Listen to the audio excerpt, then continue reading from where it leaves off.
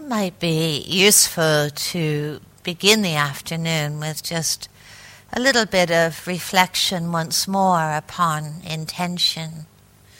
Some of you, of course, have just arrived, and this is a time of really establishing a sense of intentionality, a quality of knowing how your time, your energy, your attention is going to be dedicated as you begin your period of practice.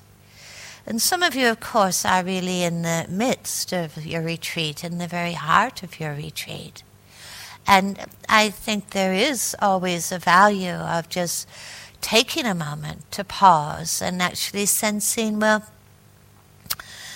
where am I in the retreat? What intentions are guiding me? What intentions have I set? Where really is my practice really dedicated and going? It's interesting when the Buddha, because so much in this whole path is spoken about around intention, and sometimes saying that the whole of the path really rests upon the head of the pin of intention. And when the Buddha speaks about intentions, it's actually one of the shorter lists. It's only the three. The intention of kindness, of befriending, the intention of compassion, and the intention of renunciation, of non-clinging. And I think sometimes it's very valuable to just have a sense of how close are those intentions, or how central really are those intentions in my day, in my sittings, in my walkings. Where is there that background of kindness, of befriending, of compassion? And, this word renunciation or unbinding, untangling from the stickiness. I'm often encouraged to come back to the kind of sheer simplicity, or the simplicity of the essence of what the Buddha taught. When he says, so many times that I teach just one thing, that there is dukkha, and that there is an end to dukkha. Personally, I think this is something really worth incorporating. There is dukkha. We know this. We know the pain of pain, the aging, the sickness, the frailties of the body. We know the painful mental events, emotional events. We know about change and instability, and how really the very essence or the very nature of change and instability really some way makes a real mockery out of clinging or grasping. We know about these things, and yet we often really find it far more challenging to live in the light of that knowing. To have that knowing really be an embodied understanding, or a way of seeing everything that comes into our world or arises in our inner world. And so often instead we find ourselves in that third domain of dukkha, where we just keep shooting that second arrow at ourselves, and compounding what is the difficulties that are going on through our reactivity, through our judgments, through our cravings to be or experience something other than what we're experiencing right now. And this is where our practice is really concerned. This is where these intentions of befriending, these intentions of compassion, these intentions of unbinding are really so significant in this domain of distress, which is really born of just not wanting things to be the way they are right now. Really kind of like them to be different. And the Buddha speaks about the end of dukkha, and that's important to consider. the end of that almost reflexive reactivity, the ending of so much of the distress that is born of our kind of self-notions, our self-ideologies, the ending of the patterns of aversion and craving and resistance and fearing, that this all can cool. This all can come to an end. And here, the teaching speaks so much about developing this unshakable freedom of heart, this unshakable freedom of the mind. And as we practice, I think it is really helpful to have that aspiration somewhere in the neighborhood. At least, we may sort of really doubt it, we may really feel that belongs to people 2,600 years ago, or that belongs to people who meditate much better than I do. But I think to at least have that aspiration in the neighborhood is actually pretty important, because this is the essence of the path.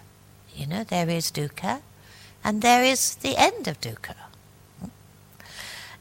Recently, I've been thinking about dukkha in another way, slightly different way that may or may not be useful to you. But I've been thinking in dukkha more in terms of vulnerabilities and universal vulnerabilities.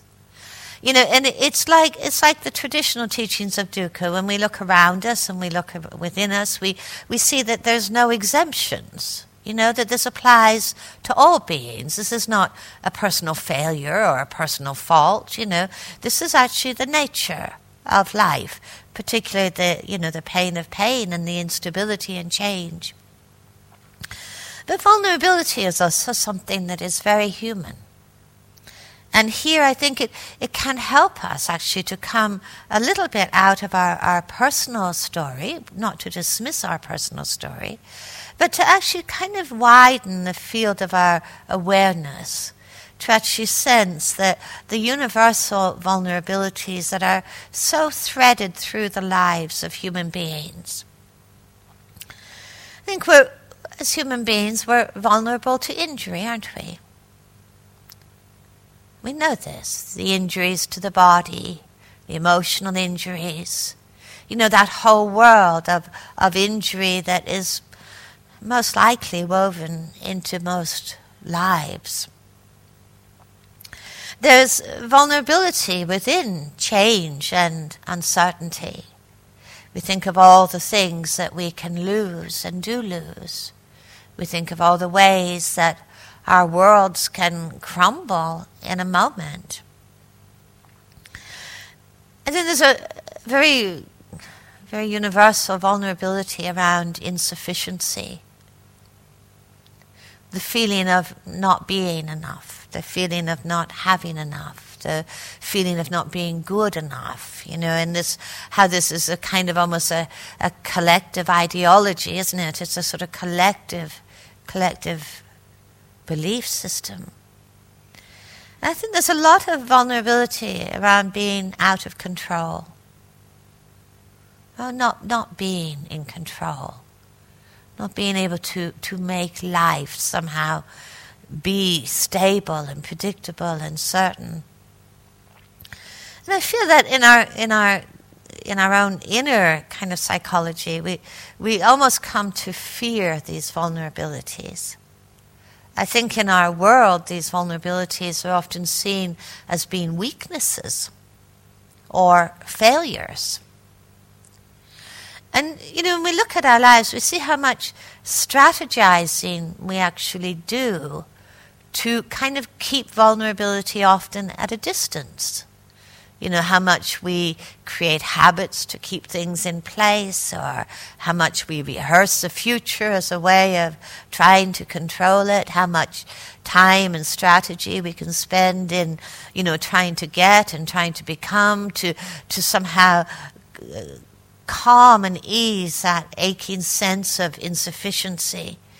How much strategizing we do to defend against injury against being hurt.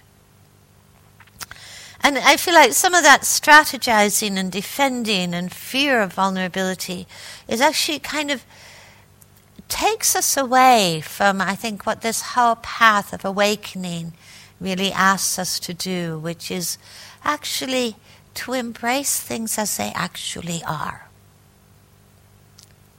Which in my understanding means also to embrace the fact of vulnerability. Rather than fearing, rather than protecting or defending or fleeing or abandoning, to actually look at the very vulnerability of a human life and all the ways that it can be hurt and injured, and also all the possibilities of a human life. All the possibilities of a human heart, which never actually leaves vulnerability behind. That actually the possibilities of a human heart is not about becoming invulnerable. It's actually finding great freedom, great peace within the reality of vulnerability. I sense this is so much an invitation in our practice, in our inquiry, in our investigation. What does it mean to be near to how things are, near to the vulnerability that runs through all things? And a lot I've reflected on how, the Brahma Viharas or the noble abidings are really ways of caring for vulnerability. Really ways of tending to vulnerability, not only in ourselves, but also in others, and how they come to be ways of really finding a deeper sense of freedom within that which is changing, within that which is unstable, within that which cannot be controlled, and within that very human felt sense of injury that is part of being an engaged human being. And I think that the Brahma Viharas are much, in my understanding, much more than just kind of states. They're certainly much more than just being poor cousins of insight. They're much more than just being, kind of add-on practices that we do when we feel a bit bad, to try and feel a bit better.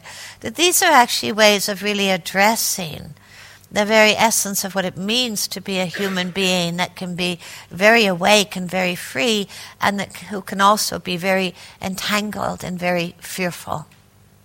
Very fearful. So I think there's a great value in just reflecting on how these attitudinal commitments of the Brahma Viharas, these attitudinal gestures of the mind, are actually woven into everything that we do in our practice, and into everything, all of the ways that we engage with each other and engage with the present moment. They are transformative attitudes. The biggest, or not the biggest one, but certainly the foundational one, is an attitude of metta. If you really reflect upon the history of kindness, the history of befriending, how much this was really seen to be the primary, most transformative response to fear and to aversion. How this can change our relationship to vulnerability rather than abandoning vulnerability, that we can learn to stand in the midst of vulnerability with this attitude of befriending, of kindness. The biggest shift that I ever see people make in practice actually is the shift from aversion and fear to metta. I actually don't ever see any bigger shift. And if you think about how radical that is, I mean, sometimes we might feel that, have a little taste of that. But to hold the idea, to entertain the possibility of making that shift so profoundly that aversion and fear really don't govern.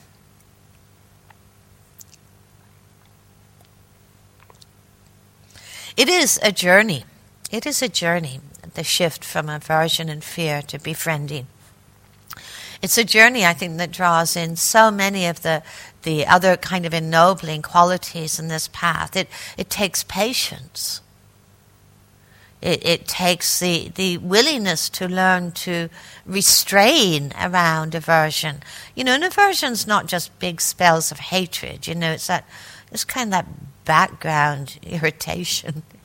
Things I don't like the way they are. To actually really have the courage and the patience to actually really not feed patterns that are unhelpful to us. To not feed patterns that are helpful. Aversion, I think, is quite addictive for many people. It's kind of juicy. Can kind of make you feel sort of self-righteous, But aversion is a self-builder.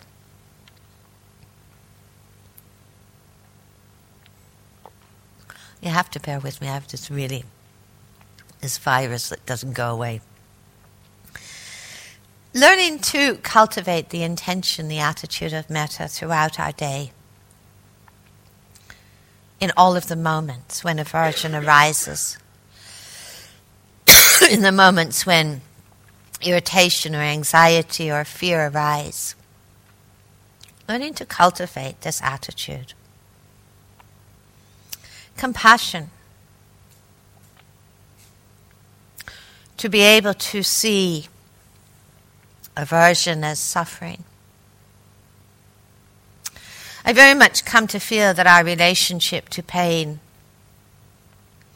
comes to determine who we believe ourselves to be and how we live our lives. If we fear pain, our lives become very agitated.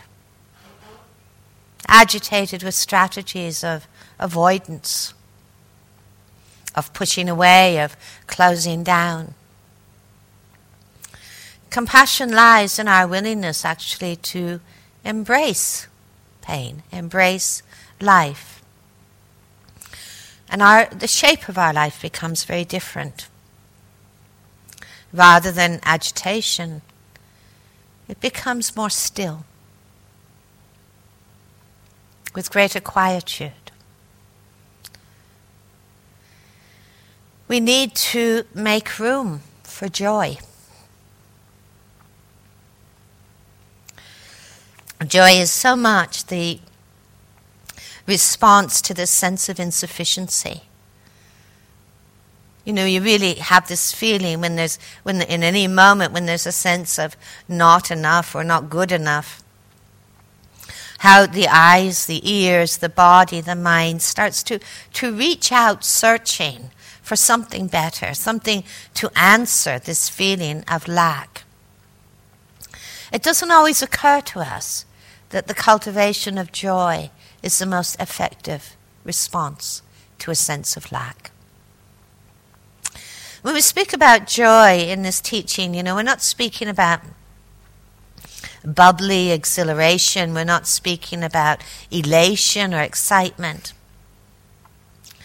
We speak about making the room to appreciate, to be touched by the lovely, to sense what is well, even amidst the difficult or the challenges, but to cultivate a heart that can be touched, a heart that can actually be gladdened. A lot of wise use of our sense doors is helpful here. When we move through our day, how wholeheartedly do we see?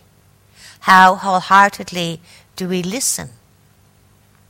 Do we make the space to be simply aware and touched and mindful of that which is lovely, that which is well? Joy is never a denial of sadness. It's not a denial of the difficult, but it's not a reward for having worked the difficult out. It's not some kind of goodie that comes as a result of having worked on things. The Buddha was so clear that in saying that in a mind of happiness, attention finds a true foundation. This is something so worth considering. How much do we actually really have a sense that happiness or well-being, contentment, gladness, that this is the mind where attention will easily gather, where attention will really want to make a home in the present moment.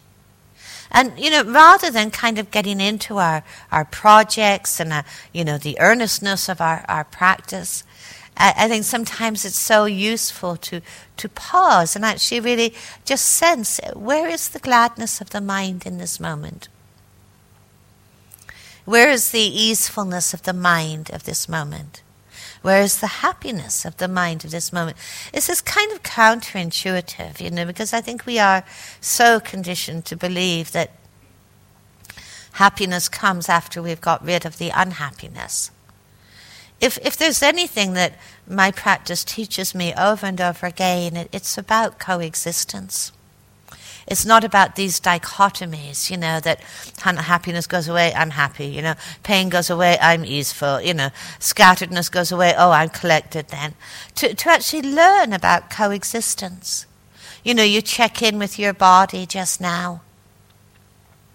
There might be something that's uncomfortable or painful. And then you check in with the palm of your hand, or the back of your neck, actually feeling just fine. Coexistence is actually the nature of how things are. The rain coexists actually, with the brightness in the sky. The weeds are coexisting with the flowers. Coexistence is simply a reality. And I think as we start to notice that and really are aware of that, we get more and more out of the mind that says, I've got to work on this and then there'll be happiness. Maybe in the midst of the sadness we begin to notice what is actually easeful. Or in the midst of the craving, we begin to notice that possibility of just touching the earth in a way that it feels like it's enough in this moment. It's enough in this moment. In the midst of the scatteredness, we cultivate that capacity for collectedness. Oh, just now, just this one breath, or just this one footfall. We actually learn to prioritize a little bit this sense of cultivating a mind of ease and happiness and gladness, and then you see how much more easily attention comes. Making room for joy. Beginning to explore that real attitudinal commitment to equanimity and to balance. In the early teachings, equanimity is so much used interchangeably with nibbana and has so much to do with blowing out the fires. Blowing out the fires, and it begins with our willingness to be equally near all things. Equally near all things. And to examine whether we really actually have that willingness. We're very willing to be with the lovely and the pleasant and, the soothing cup of tea.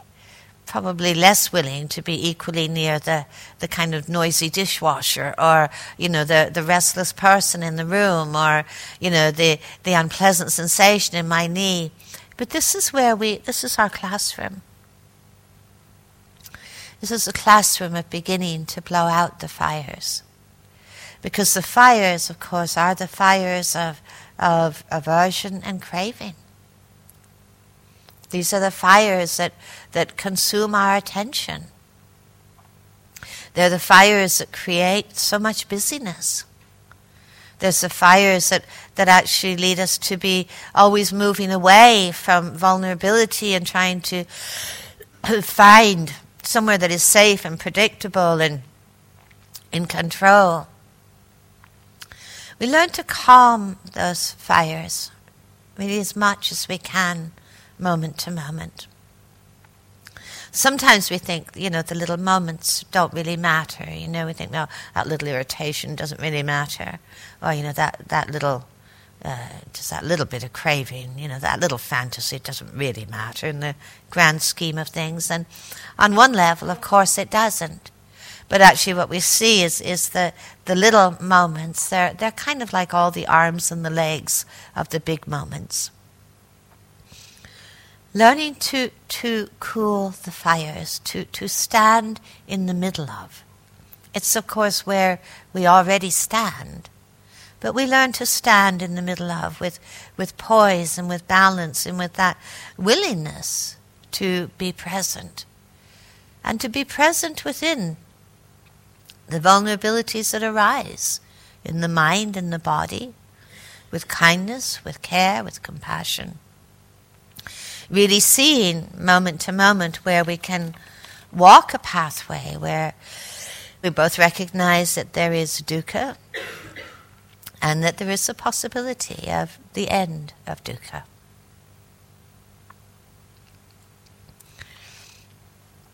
I think I'll stop there while I'm ahead. Thank you for your attention.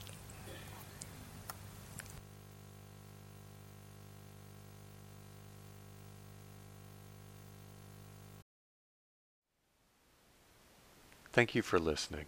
To learn how you can support the teachers and Dharma Seed, please visit dharmaseed.org/donate.